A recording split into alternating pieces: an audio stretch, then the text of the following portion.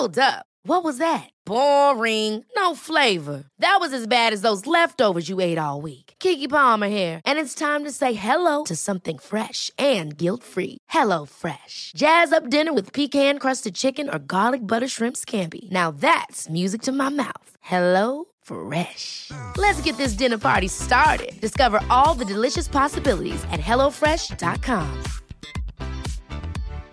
Here's a cool fact. A crocodile can't stick out its tongue. Another cool fact, you can get short-term health insurance for a month or just under a year in some states. United Healthcare short-term insurance plans are designed for people who are between jobs, coming off their parents' plan, or turning a side hustle into a full-time gig. Underwritten by Golden Rule Insurance Company, they offer flexible, budget-friendly coverage with access to a nationwide network of doctors and hospitals. Get more cool facts about United Healthcare short-term plans at uh1.com.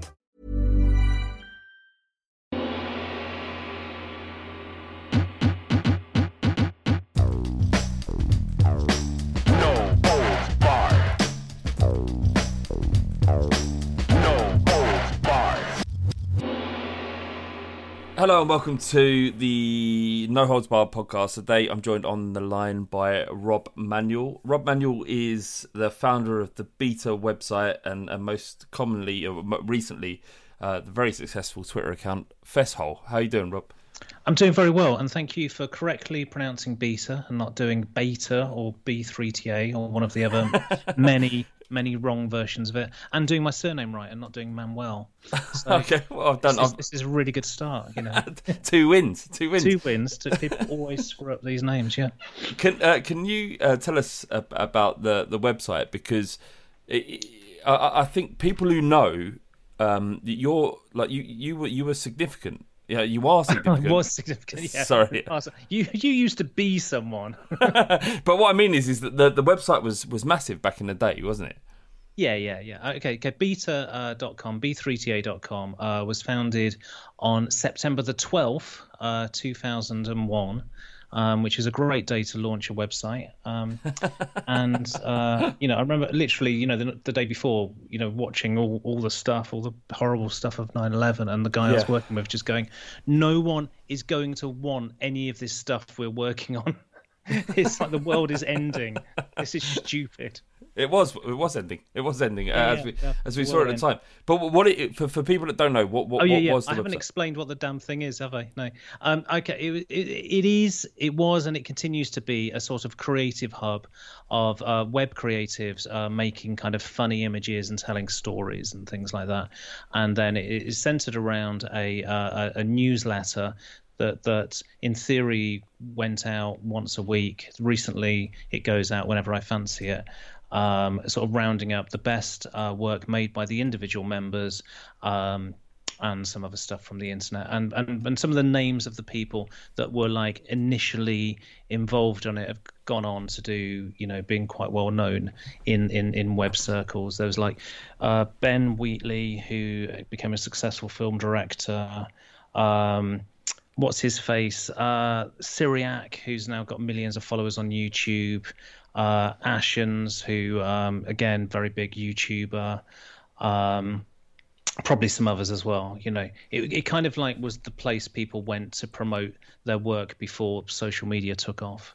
Yeah, how have you found the change in the internet, given the fact that the websites were the be all and end all in the start of this sort of strange new medium that we found ourselves in what would you say, in the late 90s, early 2000s, and beyond? What do you make of the change in the internet? Are you positive about it? Do you feel like the internet's a good thing? Are we leading towards a more hopeful future? And I appreciate that this isn't in the questions that I don't mind. I don't mind. I think it's we're in a very strange place, because I've been involved professionally in the internet since the mid 90s. That's all I've done in my entire sort of like working adult life has been internet stuff. And I think when I was first involved with it, it was an alternative media. It was like the real media was elsewhere. It was on the radio, it was on TV, it was in newspapers, and here was this kind of like little punk rock version of it doing mad things on the side. And that was an enormously exciting and creative place to be a part of, and it still is that to some degree. But it's become the dominant media that's eaten everything else, and the checks and balances that weren't in place that made it actually very exciting, that you could just publish anything. That was a brilliant thing for an alternative media, but when it's the actual dominant one, that's a really problematic thing. Because we're now in this soup of just nonsense, of just people either making up stuff for jokes or bad actors employed either by, who knows what motivation, just pouring madness into the world. Well, but we can't stop. We can't stop. We're on this boat now, and this boat it's got lots of holes in, but we're frantically paddling a wave. It's kind of like the Titanic that stays afloat, isn't it? Yeah. We've crashed through several icebergs, and we're just going full steam ahead. Keep going, everybody. Yeah. I don't know where it'll end up. I think it's going to. Well, we've obviously got this QAnon stuff like people talk about at the moment, and you look at that and you go, well, this is literally people making a new religion. It's got all the facets. It's all got the qualities of the religion, sort of like this appeal to. There's just a whole belief system that's bound on nonsense, and if you look at how different publishing systems in the past, like what is it, the Gutenberg press, that brought with it tons of chaos too. So we're going through the birth pangs or transitional phase of how a different communication mechanism destroys or improves society, and it's very, very messy. I googled your name the other day, Rob, and I should say that I've spoken to a couple of my. I'm going to interrupt you. The best one, if you can Google my name, is that the chief of police of Haiti shares my name, and he's been indicted for many human rights abuses by Amnesty International. Is that true? That's absolutely true. That's amazing. Yeah. I kind of dominate the search now for my name, so he's lower down. You've actually done the world a disservice by that, really, haven't you? Yeah. Obviously, absolutely. Stop publishing stuff on the internet. I wanted to come on to something that after I'd Googled your name, that I didn't realise, because we've met before. We've met in person before. And I didn't realise it. You couldn't. Yeah, pre-COVID. I didn't realise you was involved in the Badger, what do you call it, meme or song? If you like, yeah. Yeah, I mean, that was made by John T. Picking, who was my flatmate at the time.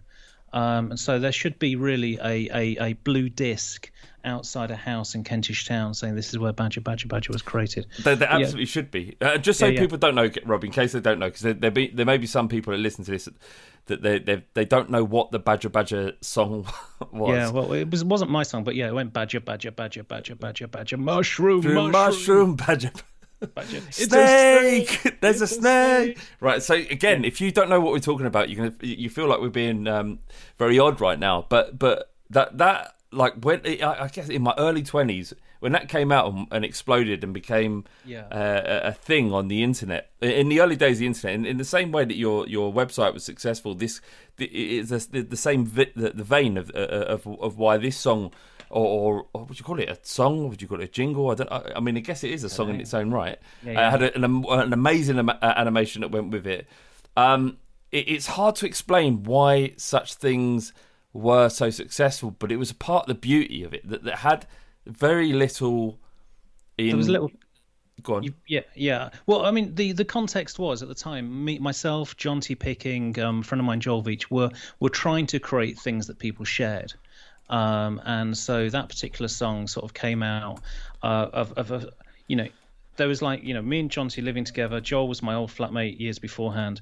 And I remember one night John T said to me, let's do a song together. And I had a bit of an idea for a song called Patrick Moore Plays the Xylophone. And I sang it to him going, Patrick Moore plays the xylophone. And then he went off and produced it and made a really kicking version of it. But one of the things he added to it was that wasn't my idea, was that at the end of the chorus he added this bit when it went pa pa pa pa pa Patrick.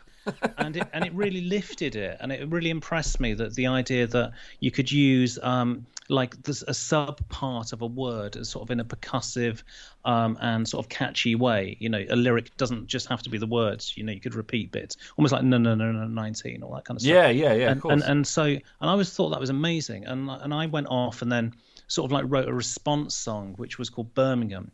And that went to the beat, Birmingham, pow, like that.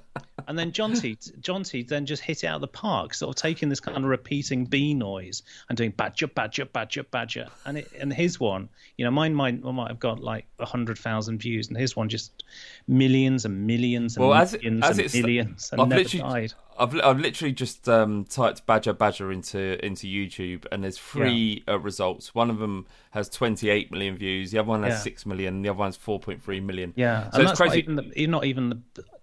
That's just like a tip of the iceberg, because it was pre-YouTube. Yeah, and so all the views were on websites on these little flash loops. And that was the other game, was to try and make these things that were loops. So they would play and play and play. In the same way that GIFs might on Twitter. Yeah, I guess so, but longer, So trying to write songs that were 45, 30 seconds long that were appealing if you just kept leaving them playing. That was one of the kind of games that were. I vividly remember being in my first job in an office in Muswell Hill, and me and a couple of my mates were much further into the internet and understood what was the beginnings of meme culture, if you like, and they kind of tapped into it much sooner than I did. And I remember him sitting down at my computer and goes, "You've got to listen to this." And we're all, but within 5 minutes, bouncing around our office, going mushroom. Yeah. It was incredible. You mentioned something just back there I wanted to pick up on, Rob. Was the fact that you wanted to produce something that you knew would be shared. Yeah. Why was that important? Because that's become for large parts of the internet, certainly in terms of social media and just the meme culture, that creating something that will be shared by millions is what a lot of people sort of strive for. What can you remember any of the thinking or what you was doing back then? Yeah, I mean, it was just the first time I made something on the internet was in about 1994 or 5, something around then. And it was just this instant, people used to email you things, and it was just this realization that the channels that were open to promotion were you had to make something that someone would potentially email to someone else, and the other channel, of course, is palling up with someone with some sort of reach, and that's always been the case for promotion. And so in those early days, I'd do things, I'd make something, and then I'd email it to the guy who wrote this link roundup on the Telegraph website, for example, and sometimes he would feature it. And then in the early 2000s, I would always send stuff through to the Pop Bitch newsletter, because they would send, if they liked your thing, they would send it out to 100,000 people. Sorry to stop you, Rob. I'm really sorry, because some of the listeners are much younger than us. Yeah. What when you talk about Pop Bitch and you talk about the link, was it link sharing at the Guardian? Was it? Did you say? Oh, that was the Telegraph. Yeah. The Telegraph. What were these sort of small subsections of news that were interested in internet culture? Is that what? Yeah. Basically, it was very obvious from reading the internet that you could see that there was. I don't know how to put it really, but you go, well, where am I getting my information from? Where am I getting my new interesting links from? And so you'd be target those people, Yeah. But that wasn't the only way. It was just one of the mechanisms. Was, as I said, two mechanisms: target people who share links through publications, and also try and make something that is shareable. And in those very early days of the mid 90s, I was messing around trying to, and I did get bizarre attention for it. It was the height of the BSE crisis, and I remember learning. This is the mad cow disease. Mad cows, yeah, and I learned how to say it properly. It was bovine spongiform encephalopathy.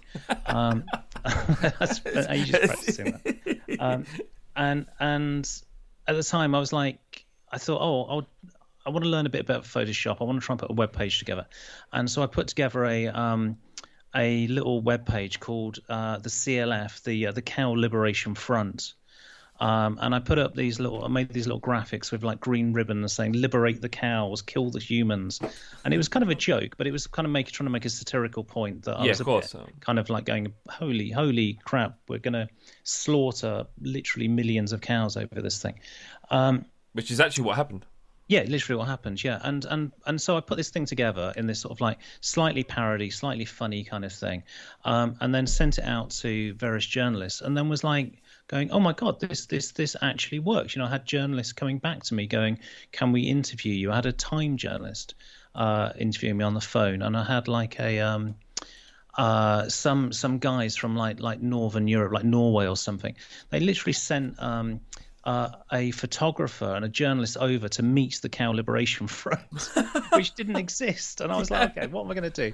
Okay, I'll agree to it. And then I said, we'll, because I was sort of pretending this was like some kind of mad terrorist organization. And so said, stand at 12 o'clock in the center of Wolverhampton Town Square on this date, and one of our operatives will come and find you. And then like I was like, oh God, what am I going to do? And did they turn up? I got a friend of mine who had like a mini car.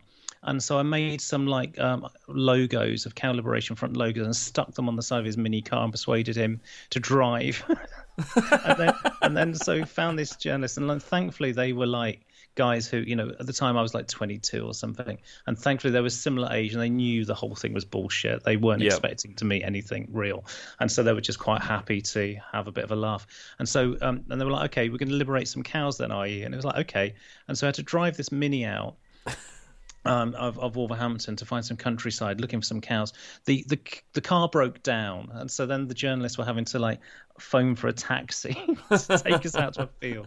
Found a field with cows in it, and I'm like, oh my God, I'm such a sort of like a towny person. I haven't gone near a cow, and I was too frightened to go near the cows. Did you just open the gate and leave? Or I just sort of stood about 200 foot from the cows and sort of like tried to make some rock star poses. Be free, cows, go. and then when I sort of like knocked it all on the head was when I got an email from a South African radio station, and it was like literally asking me to go on to like be a part of a debate with some government minister in South Africa. And I just thought, I am just so out of my depth with this bullshit. This has gone too far.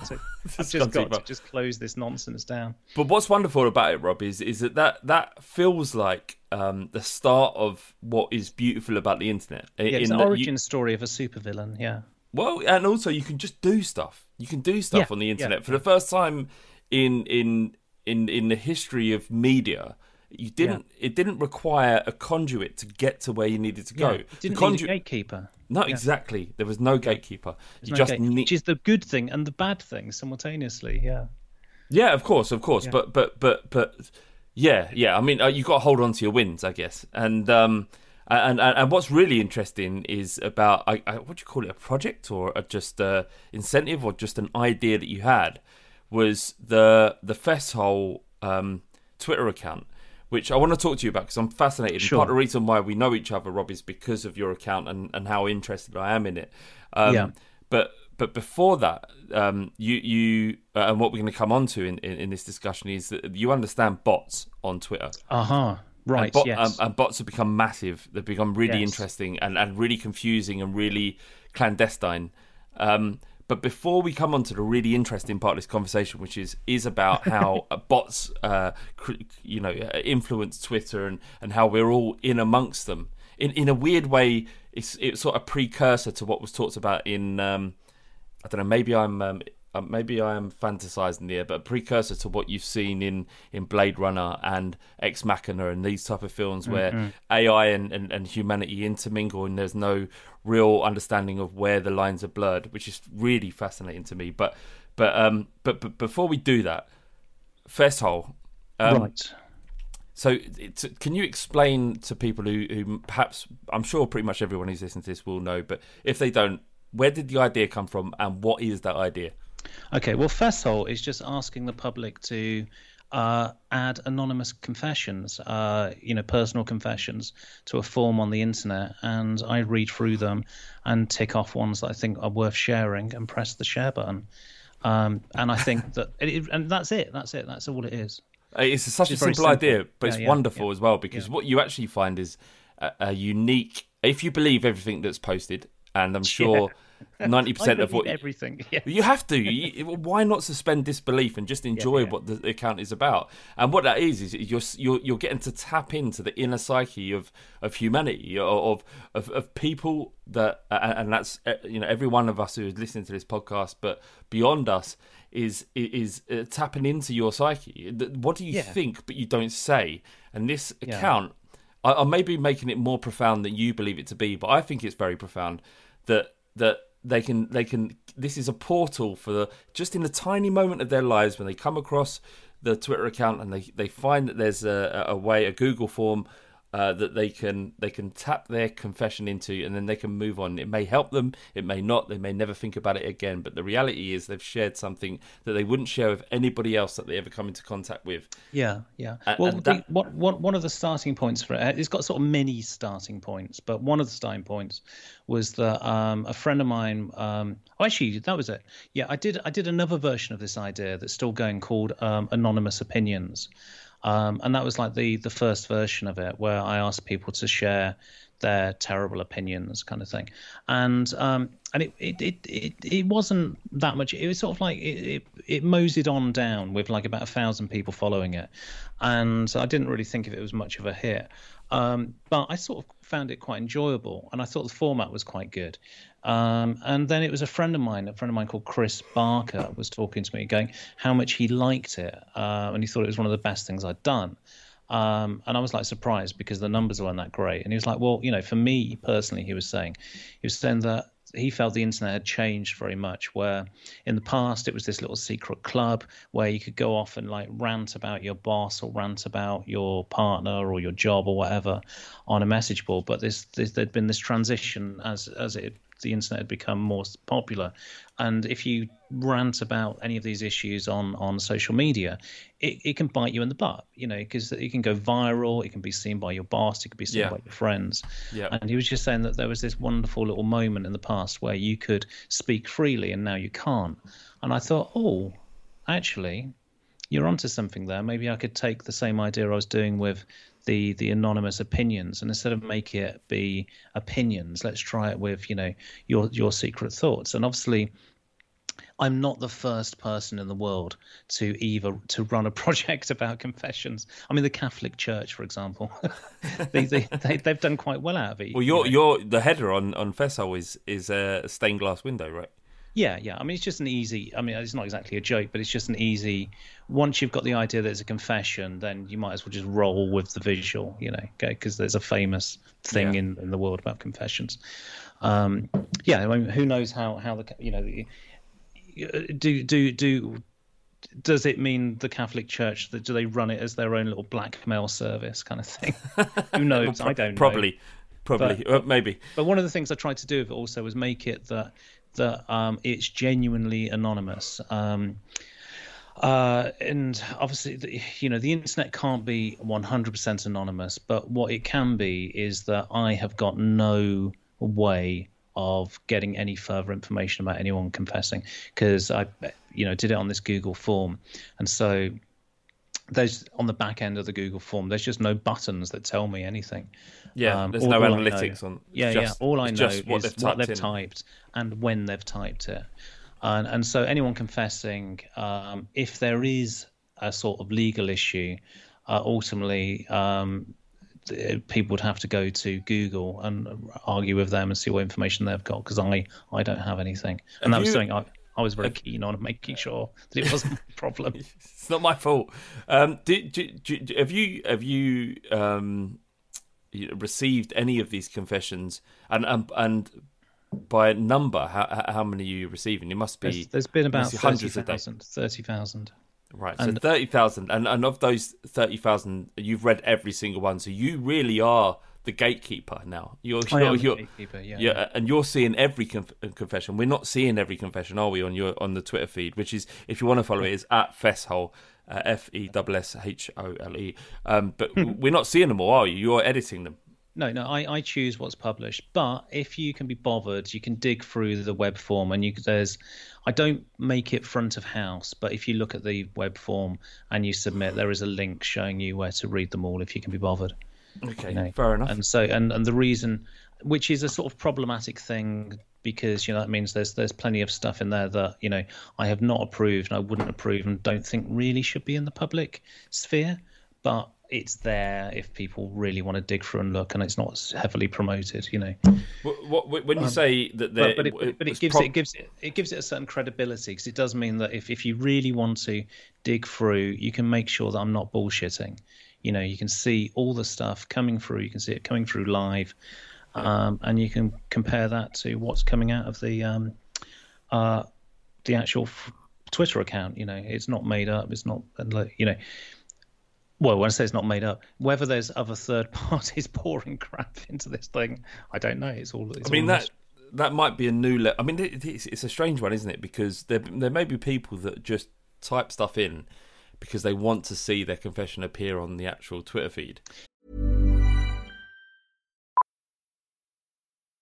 Millions of people have lost weight with personalized plans from Noom, like Evan, who can't stand salads and still lost 50 pounds. Salads generally for most people are the easy button, right? For me, that wasn't an option. I never really was a salad guy. That's just not who I am. But Noom worked for me. Get your personalized plan today at Noom.com. Real Noom user compensated to provide their story. In 4 weeks, the typical Noom user can expect to lose 1 to 2 pounds per week. Individual results may vary. Ever catch yourself eating the same flavorless dinner 3 days in a row? Dreaming of something better? Well, HelloFresh is your guilt-free dream come true, baby. It's me, Keke Palmer. Let's wake up those taste buds with hot, juicy pecan-crusted chicken or garlic butter shrimp scampi. Hello Fresh. Stop dreaming of all the delicious possibilities and dig in at HelloFresh.com. Let's get this dinner party started. There's never been a faster or easier way to start your weight loss journey than with PlushCare. PlushCare accepts most insurance plans and gives you online access to board-certified physicians who can prescribe FDA-approved weight loss medications like Wegovy and Zepbound for those who qualify. Take charge of your health and speak with a board-certified physician about a weight loss plan that's right for you. Get started today at plushcare.com/weight-loss. That's plushcare.com/weight-loss. plushcare.com/weight-loss. Yeah. With no real indication whether it's true or not. Yeah, I don't know. I've done it. And I can't be bothered to validate whether, I'm not the great arbiter of truth in this world. I don't know. There isn't a team of fact checkers running around finding out who did it. I'm more interested, to be honest. It's meant to be a bit of entertainment. So what I'm publishing is it's whether it's funny or interesting or provocative, and trying to find a line where when it's provocative, that it's not just. I'm not going to give you an example of the worst thing it could be that I wouldn't publish, but yeah, of course. I've got a sort of some level of internal guidance in my head going, not that one, Actually, here's an example I can talk about. Is like there's a lot of people sort of like quite fetishistic stuff that people submit, and I try and non-consensual fetishistic. Why specifically?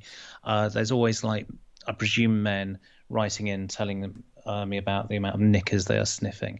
Really, is that what I was going to ask? Is what would a fetish that comes up that isn't perhaps something that most people would consider normal? Would it be sort of knicker sniffing, that sort of thing? Yeah. I think, but it's the non-consensual aspect of it, which I think is not a good idea to shove that out to 80,000 people. Rob, do you really want all this information in your head? Did you want this inlet to the way people think?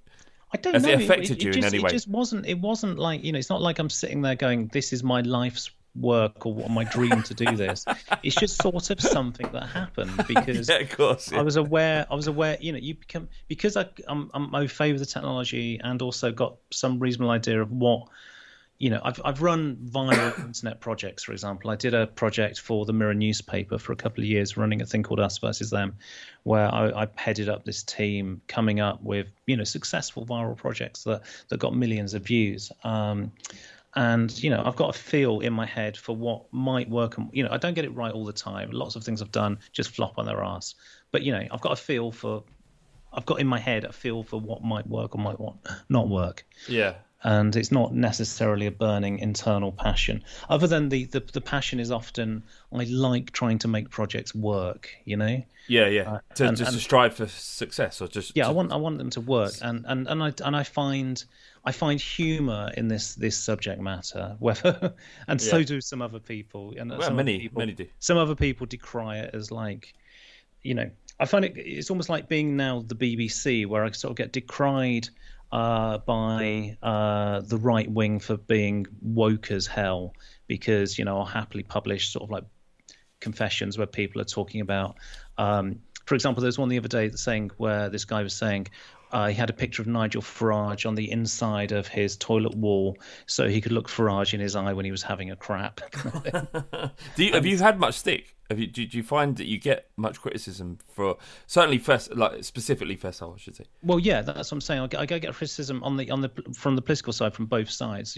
Some people see it as too woke because I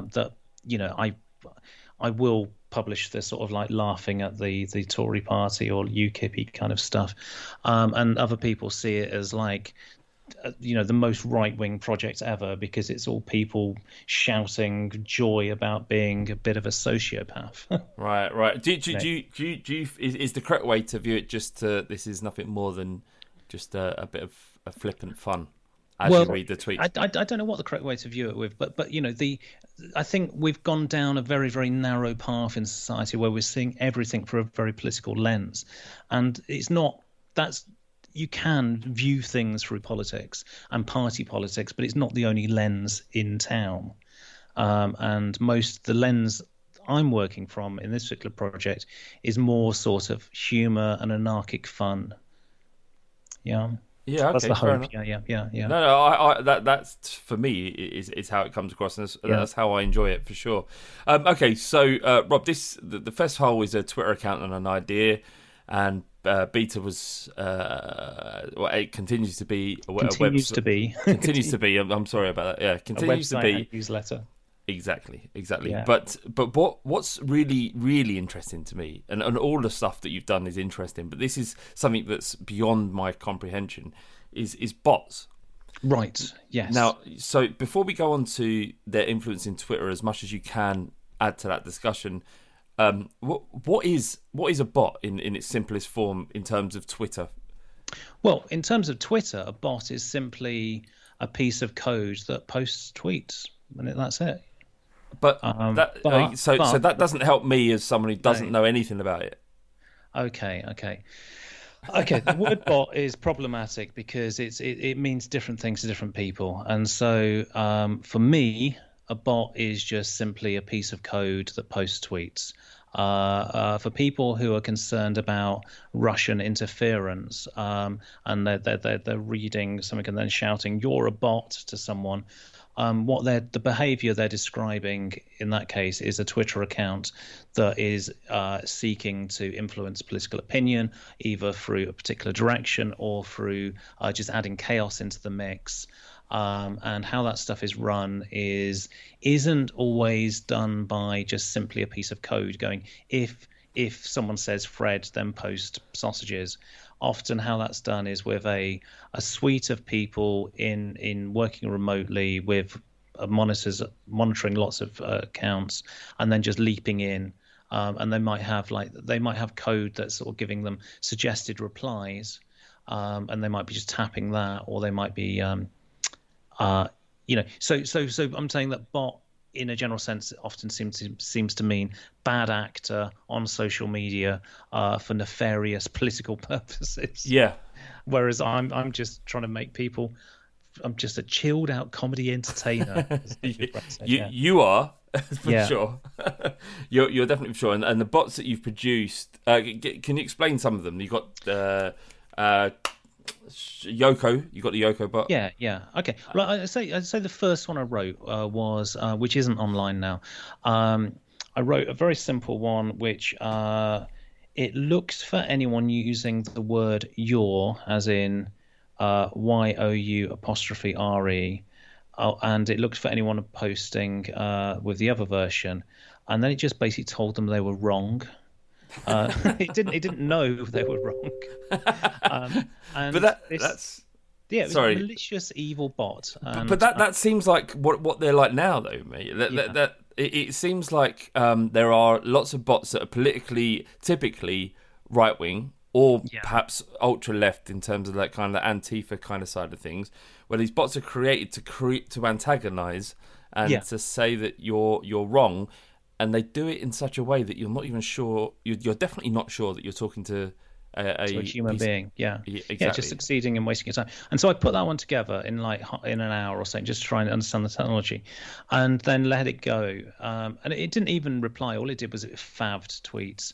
And then the profile said, if your tweet has been favved by this bot, then you're using your incorrectly. And then I called the account so the Institute for Excellence in English or something. I think how long ago was that? Because that rings a bell. I've definitely seen that. Right, okay. And it just wound. I only had it up for a week or something, and it wound people up rotten. And I thought, okay, fine. This isn't what I want to do with my life. Winding up strangers isn't what I'm really trying to do. And so you're educating as well, in my opinion. Well, I don't know. I just thought making people strangers angry is just not my bag. It was if they're using your incorrectly, then they need to be educated. They need to be. No, but that was the thing. The bot didn't even know. It just was, and that's why it particularly wound people up, because they were going, "What? No, I am using your correctly. This is unfair. How can you even call yourself the Institute for Professional English when you don't even know anything?" It's so funny. It was absolute horrible thing. Can you bring it back, please? I'm not bringing it back. I try not to. It's very easy in some ways to. I mean, it's against the rules of Twitter has some specific rules that you're allowed to operate under, and basically replying to people who have not instigated they haven't replied to you in the first place is against their rules. Fair enough. And so it's a lot of effort that you'll get. You'll get put into Twitter jail for doing that kind of stuff. But I've played around with that area. I did one where there was this guy Bilal. I've forgotten his surname offhand. Bilal. He's a comedian, and he's become quite big recently because he's been doing all this kind of football manager stuff on Twitter. I know exactly who you're talking about. It's weirdly, I know only because Limmy retweeted it. That's how I think I've gotten to it. Yeah. Anyway, so Bilal did a show about bots, and he asked me to help him out doing it, and a comedy show. And but one of the things I did in it, which he didn't use, that I thought was great, and he was definitely wrong at using it, was that I wrote this because he basically wanted to do was wind up a load of kind of right-wing reactionary types, and so I made this little thing that looked for people who were posting to the Prison Planet guy. I forget his name. I mean, it's not worth remembering, but he's quite big, isn't he? He's quite big, and he's into chemtrails and stuff like that. Yeah, right, alt-right kind of nut job kind of thing. But it looked for people who were replying to him, and I called the account Tim Waster. Tim E. Waster, like time waster. Yeah. And all it did was I got a list of maybe 100 old British catchphrases, and so it would reply to them with a catchphrase and go, "Ooh, look at the mucking ear," and then they would reply. They would reply really angrily, and then it would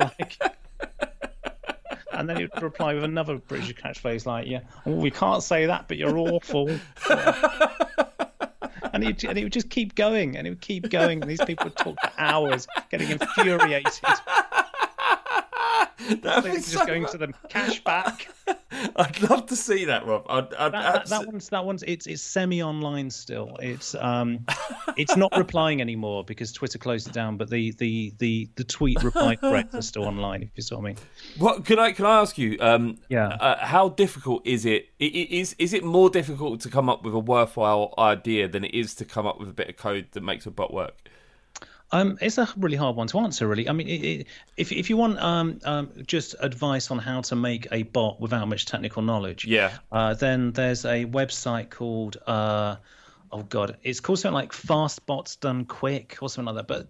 But searching for that will find it, and that you can get a bot up in 10 minutes without any code, really.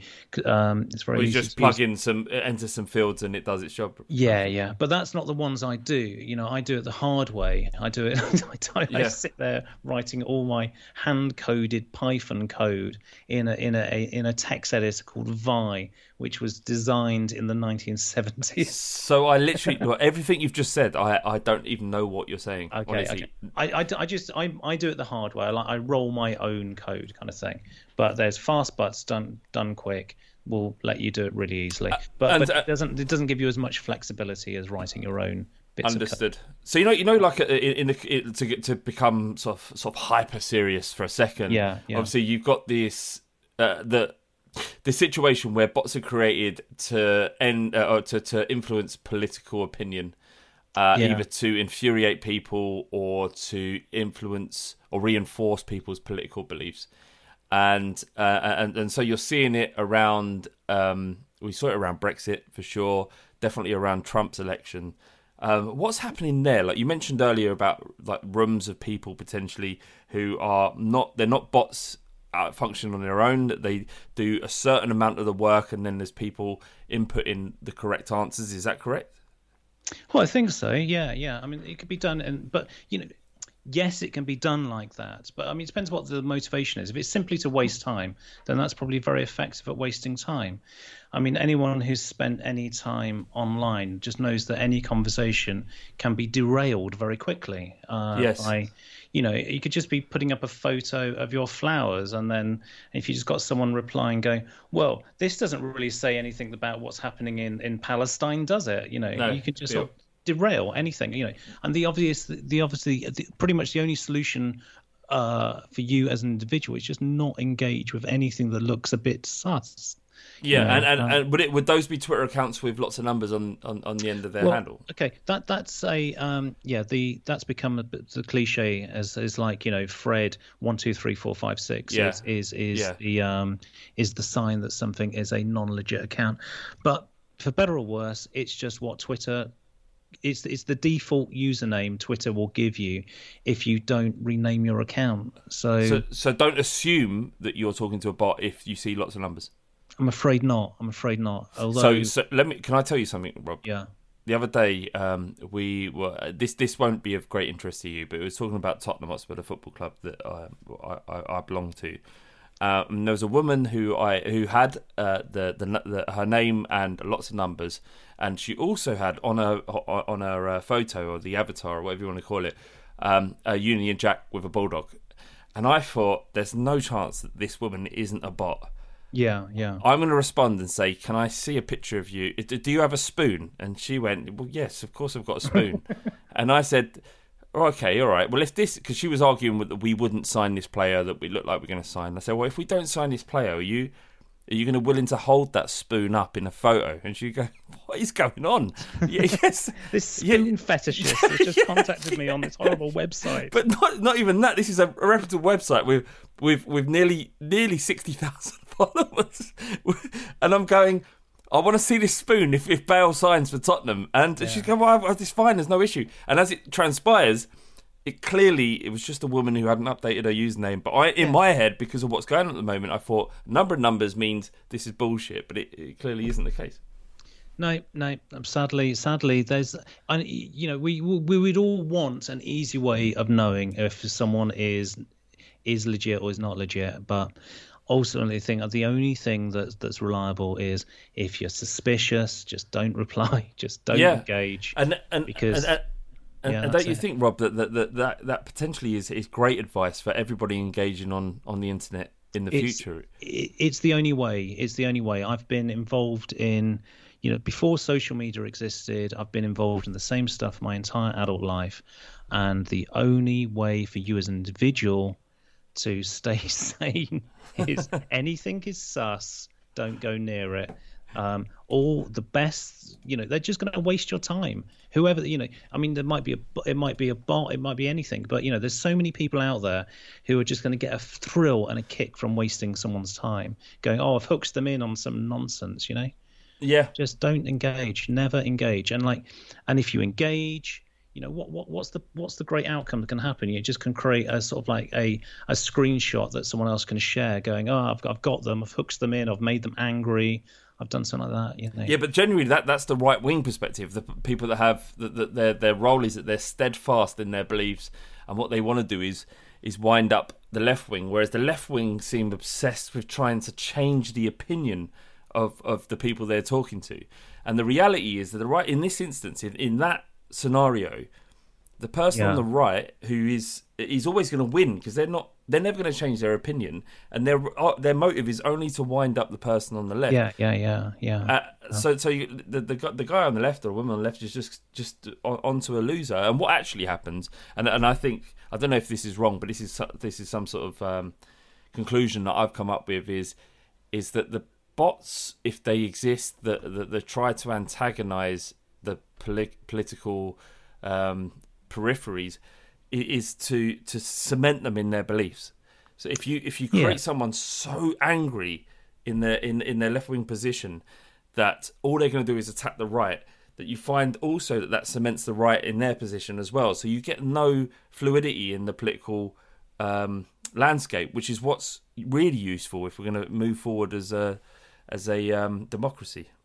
Yeah, I mean, I feel like the internet's been, and social media's been this great, like Harry Potter sorting hat, and you've had to pick sides, like are you on the super woke lefty side, or you on alt right? I think masks are some sort of a conspiracy nutter, and there's and you've got to pick your side, and which one are you going to be?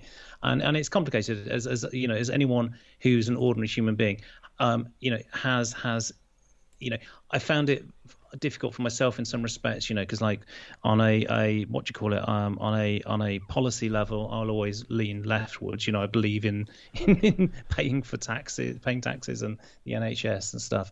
Yeah, of course.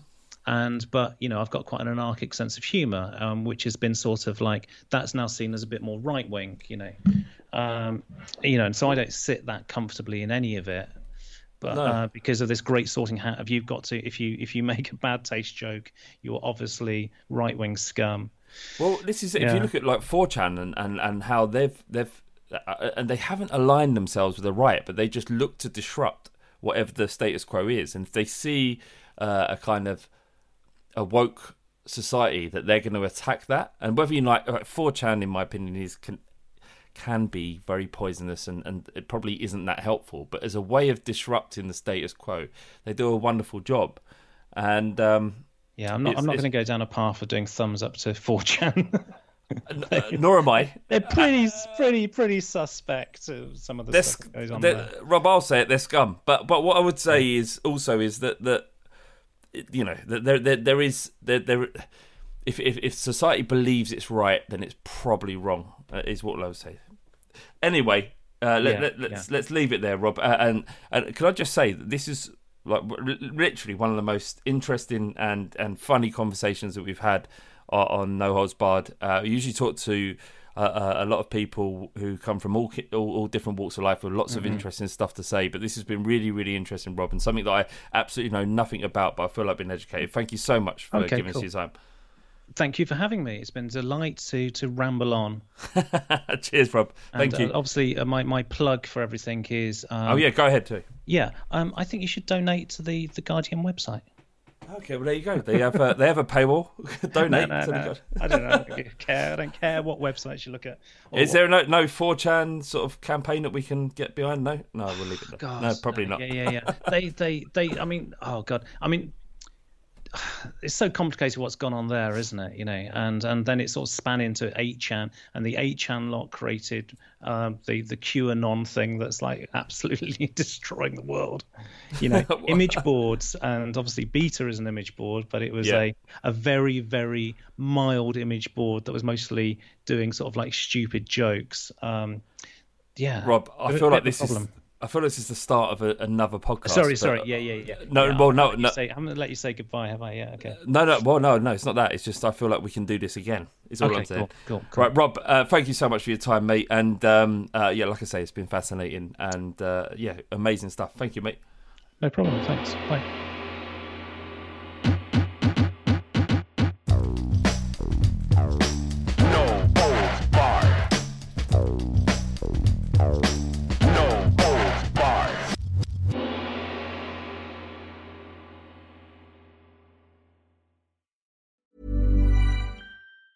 Planning for your next trip? Elevate your travel style with Quince. Quince has all the jet-setting essentials you'll want for your next getaway, like European linen, premium luggage options, buttery soft Italian leather bags, and so much more. And it's all priced at 50 to 80% less than similar brands. Plus, Quince only works with factories that use safe and ethical manufacturing practices. Pack your bags with high-quality essentials you'll be wearing for vacations to come with Quince. Go to quince.com/trip for free shipping and 365-day returns.